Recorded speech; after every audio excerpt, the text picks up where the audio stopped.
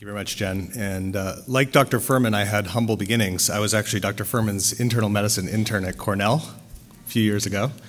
So it's actually quite an honor that he and Dr. Coleman invited me today to discuss my thoughts on Venetoclax resistance. And these are my disclosures. So we've learned a lot in the last few years, thanks to many people in this room, about resistance to BTK inhibitors, particularly ibrutinib. But much less has been known about Venetoclax resistance. And actually, had I been asked to give this talk a year ago, there wouldn't have been too much to talk about. But over the last year, I think we've learned a lot about Venetoclax resistance, and I'm hoping to share some thoughts about both the mechanisms of resistance as well as how we might approach treating patients who become resistant to Venetoclax. So you've seen these curves already. We know that time-limited Venetoclax therapy, when given in combination with a CD20 antibody, is able to achieve durable remission for most CLL patients.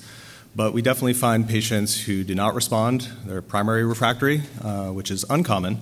But more commonly, we see patients beginning to relapse, particularly in the relapsed refractory population, and we need to address that. But right now, we have very few patient samples and very few progression events, and so it's been difficult to discern resistance mechanisms in this group. So really, the efforts over the last year plus have focused on the group from the original studies, for example, the phase 1 first-in-human study seen here. We know in that study that response rates to continuous Venetoclax monotherapy were high across the board in relapsed refractory CLL, both in patients with or without TP53 dysfunction.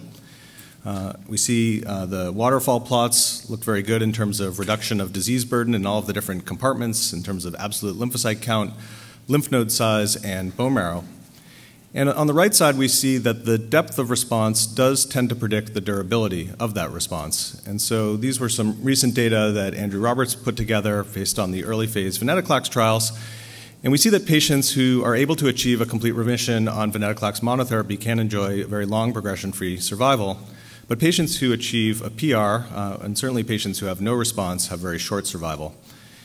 MRD can also be useful in this respect. If you look at data stratified by the MRD status at 2 years of Venetoclax monotherapy, there's also a statistically significant improvement in the PFS for those patients who obtain undetectable MRD.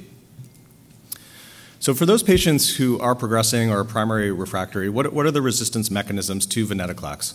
So I think it's important to think about two different patient populations here because the clinical patterns of resistance to Venetoclax do vary depending on the timing of when that resistance develops. So, for example, in this curve of non-responsive patients, these are what we'd call early progressors.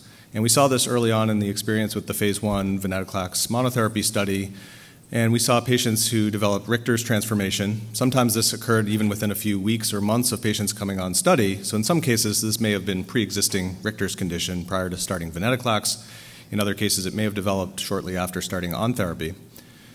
We've also seen cases of patients developing highly proliferative CLL as early progression events. These are often patients who have come off of BTK inhibitor therapy, who had a very aggressive disease course after stopping ibrutinib, for example. So the pre-therapy features of this group of patients who are sort of primary refractory to Venetoclax include some very bulky lymph node disease, generally over 10 centimeters at study entry, as well as those patients who are resistant to BTK inhibitors. We have some sense now for the associated genomic changes that can predict this lack of response to Venetoclax. Certainly karyotypic complexity, 3 or more abnormalities, and particularly 5 or more abnormalities, can suggest a patient who might be more resistant. We see loss of a variety of other factors, including CDKN2A and B. And then there's some preliminary evidence for the importance of various somatic mutations, and a couple that have popped up are BTG1 mutations and Notch1 mutations as possible predictors of lack of response to Venetoclax.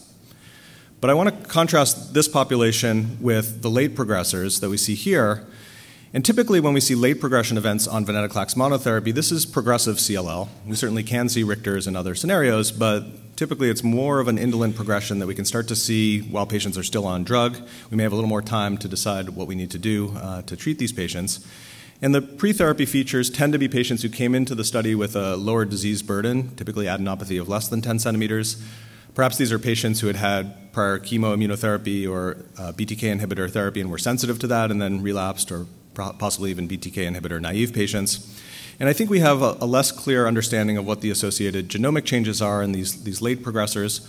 Certainly we know that TP53 aberrations can be predictive of a short duration of response with Venetoclax, but I still see that more as a prognostic marker because it seems to apply across different types of therapy.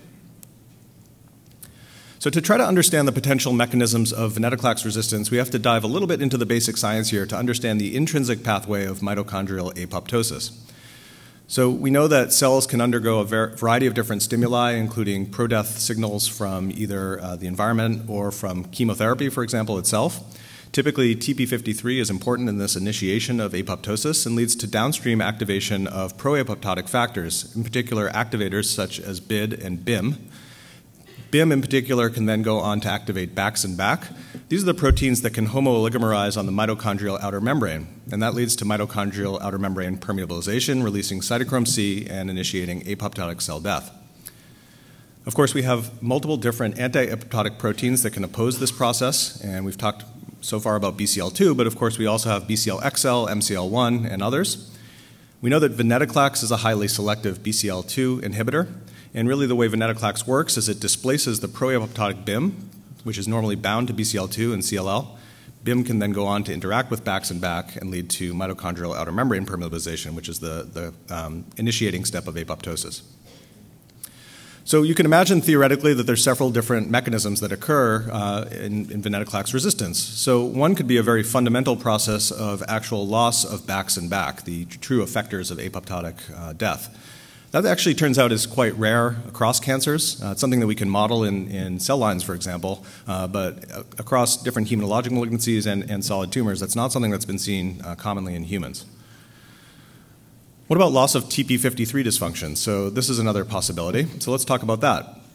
So in a collaboration with the Australian group, we looked at the patients who were on the phase 1 first-in-human trial of Venetoclax and tested their cells pre-treatment in the laboratory. And in the bottom left, you can see a simple annexin PI assay. This looks at the initiation of apoptosis. In patients in the red who had detectable deletion of 17p, and patients in the blue who were wild type for 17p. And you can see, based on this apoptosis assay ex vivo, there was no difference in the amount of apoptosis induced, regardless of the 17p status. I'm going to talk to you a little bit about an assay that Tony Latai developed at Dana-Farber called BH3 profiling, which is a functional assay that assesses the propensity of cells to undergo apoptosis as well as their dependencies on different anti-apoptotic proteins. I'll get into a little more detail on that in a bit, but just to show you some initial data, we looked at BH3 profiling in these patient samples from the Venetoclax first-in-human trial, and across the different assays that we do, we didn't see any differences based on the TP53 status. And this was reflected in the in vivo clinical response, at least to the initial response to therapy. So these are the waterfall plots from the phase 1 study looking at the lymphocyte response, lymph node response, and bone marrow response. And the different shades of gray here reflect TP53 mutation status, either that neither is mutated, TP53 or deletion 17p, both are mutated, or there's a mix. But regardless of the TP53 status, the depth of response to Venetoclax monotherapy appeared to be equivalent. Although, interestingly, the patients who have deletion 17p did have a significantly shorter progression-free survival than patients with intact chromosome 17. So I do think that the TP53 status still carries prognostic import with Venetoclax, but I don't think it's going to give us a clue as to the specific resistance mechanism. So I think the biggest development over the last year has been the identification of BCL2 mutations that can actually affect the binding of Venetoclax to BCL2. And this has been described by the Australian group who looked at 15 progressors on long-term Venetoclax monotherapy. These were patients who had serial samples available throughout the trial. And initially, they detected a BCL2 glycine 101 valine mutation in 4 of these samples. All these patients had CLL-type progression, not Richter's syndrome. And these mutations had not previously been seen with Venetoclax in these patients or other patients. This is a mutation in exon 2. You can see where it's located on the slide. So why is this an important mutation? Well, it turns out that this mutation occurs at a very highly conserved residue. It's important because it's facing right into the area where the binding groove is for both BIM and Venetoclax. And it does lead to a steric blockade because the valine is a much more bulky group than the glycine, and it impairs the ability of Venetoclax to bind to BCL2. Interestingly, after they identified this, the group then went on to look at a variety of different other scenarios, including venetoclax-naive CLL patients and a variety of other lymphomas and myeloma. And across the board, they did not detect this mutation in any of these scenarios, suggesting this could potentially be an acquired mutation for resistance. They did some elegant ex vivo work as well, looking at, for example, this competition assay showing that cells that have this glycine 101 valine mutation have a markedly decreased affinity for venetoclax. They estimated it's about 180-fold weaker binding of the drug to BCL2.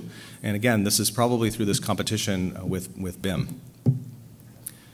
So in 4 of the patients who had this mutation, they had some serial samples, and you can see at time 0, none of these patients had the mutation.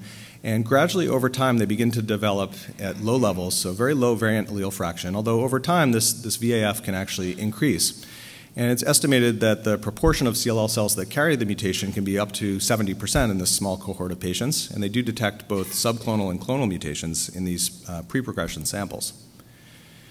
And these were some data shared from Rachel Thiessen and the group at Melbourne, and basically looking at the sensitivity of these cells with the BCL2 mutation at the time of relapse. And you can see that the LC50 is much higher, suggesting that these cells really are resistant to venetoclax. And so I think this raises several interesting questions, because this, again, is relatively low variant allele fraction. Not all the CLL cells are involved. So what are the other cell-intrinsic mechanisms that may be occurring? What's the interaction of the microenvironment here? Could that also be protective in terms of other signaling pathways? And how do those other mechanisms collaborate with BCL2 mutations?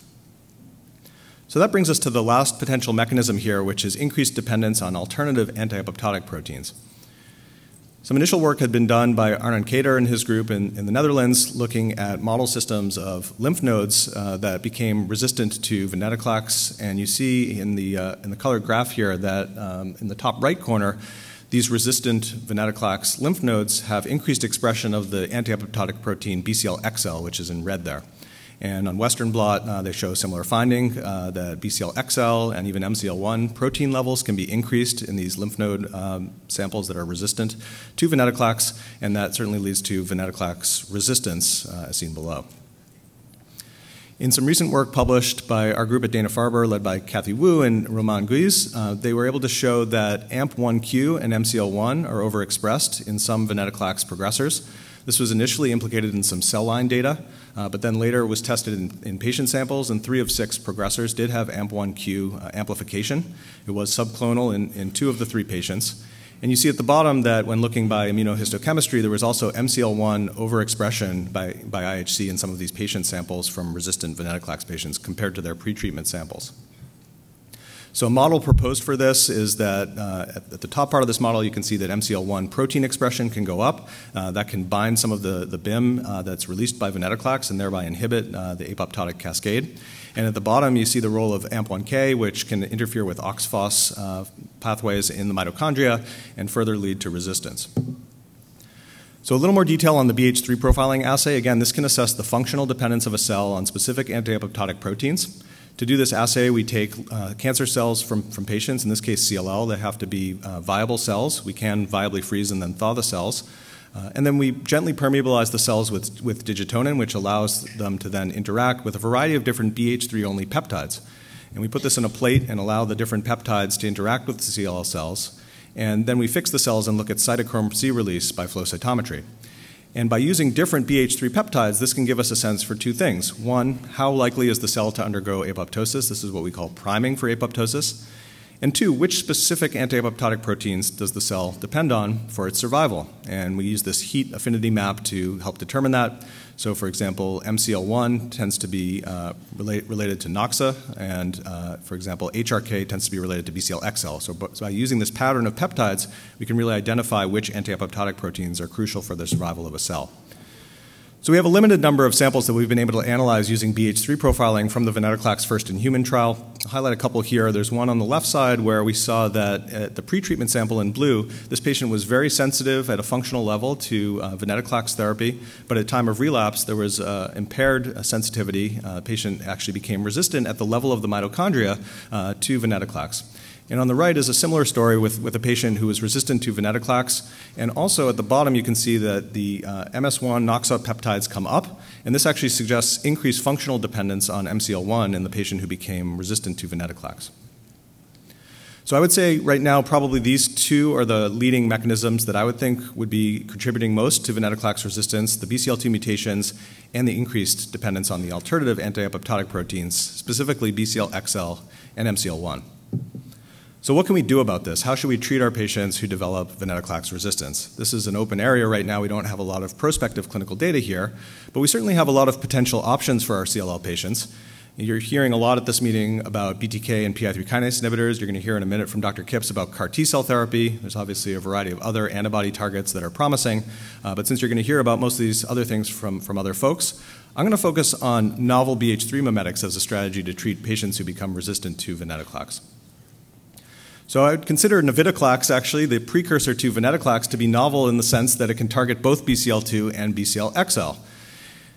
Unfortunately, when this drug was developed, the thrombocytopenia induced by BCL-XL was significant and made the company hesitant to further develop this drug, although responses were being seen at relatively lower doses of Venetoclax, probably due to the BCL2 inhibition. But one wonders if this drug had been continued to be developed in CLL, whether it could have been useful as a drug to target patients who become resistant to Venetoclax based on BCL-XL upregulation or dependence.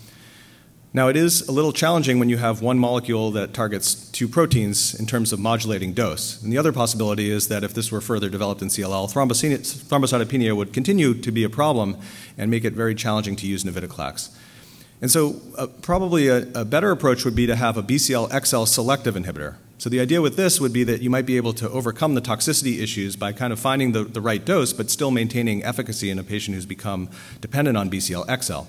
So there's a tool compound A115 that AbbVie has that they've shown some very nice preclinical data that you see here that this drug can effectively target BCL-XL, displacing BIM from the protein, which can induce apoptosis. But unfortunately, this is not a clinical drug. And so we're awaiting the development of a clinical BCL-XL inhibitor. But certainly, I think that would be very interesting to explore in Venetoclax-resistant patients. Three promising direct inhibitors of MCL1 have recently entered the clinic. You can see molecules from Servier, Amgen, and AstraZeneca here. We don't have clinical data yet for these drugs, but certainly the preclinical data do look promising. They can certainly directly target MCL1 very effectively. It's interesting as we think about bringing these into patients to think about what the toxicity profile might be. Certainly MCL1 is also important for the development of stem cells and hematopoiesis.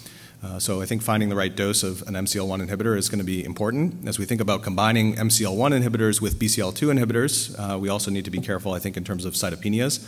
But hopefully these are issues that can be worked out through careful clinical trials.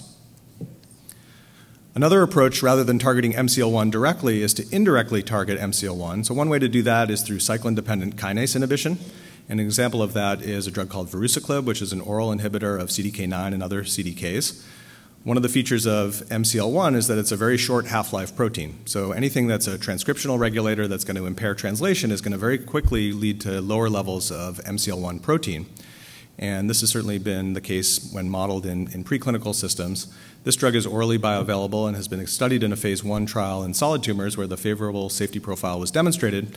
And we're now working on a phase 1 study that's open to accrual with patients with relapsed refractory B-cell malignancies with the goal of trying to get this into also a combination setting of Verusiclib plus Venetoclax to explore, again, the idea of dual blockade of MCL1 and BCL2. So as I kind of look toward the future, I think that strategies like the BH3 profiling or other genomic approaches may allow us for individualized therapy of BH3 mimetics. This is a little bit complicated here, but I'll go through it quickly. You can imagine doing some kind of assessment at baseline, and for example, patient 1 on that top line is clearly going to be sensitive to a BCL2 inhibitor, so it would start with Venetoclax. You may occasionally identify a CLL patient who's more dependent on MCL1, for example, or may have dual dependencies, and so you may from the start give them a combination approach. And then you treat the patient for a period of time, and you can reassess with your assay and determine if the dependencies have changed on different anti-apoptotic proteins. And so that first patient, again, who started with Venetoclax, maybe now is becoming more dependent on BCL-XL. Maybe you can dial in a low dose of a BCL-XL inhibitor, so you're not inducing too much thrombocytopenia, but you're reestablishing disease control. You may have patients who completely change their dependencies. So patient 4, where maybe you're using BCL2 and BCL-XL, now at time of progression is dependent only on MCL1, and you may want to switch to an MCL1 inhibitor. So this is an unproven strategy at this point. This type of approach will obviously need to be evaluated in prospective clinical trials, but I think it's an interesting way to potentially approach this problem. So to conclude, Venetoclax is certainly highly effective in CLL, yet certainly when used as monotherapy, we're beginning to see resistance mechanisms that are emerging. I would say that TP53 dysfunction is permissive for progression, but in and of itself does not seem to be sufficient to cause resistance. The G101V BCL2 mutation does contribute to resistance in late progressors. I'd caution us about using rates of mutation at this point. We're talking about 15 patients, so I think this needs to be studied in a much broader population to understand how common this really is. And I do think that increased dependence on other anti-apoptotic proteins, such as BCL-XL and MCL1, also likely contributes in a large proportion of patients who are resistant to Venetoclax. Our future studies should really incorporate both functional and genomic assays to help individualize BH3 mimetic therapy based on the anti-apoptotic dependencies. With that, I'd like to acknowledge my colleagues in the CLL Center, especially Jennifer Brown, Kathy Wu, and Tony Latai, my laboratory and our funding sources, and Marianne Anderson, who gave a great talk on this at IWCLL and shared her approach with us there. Thank you very much.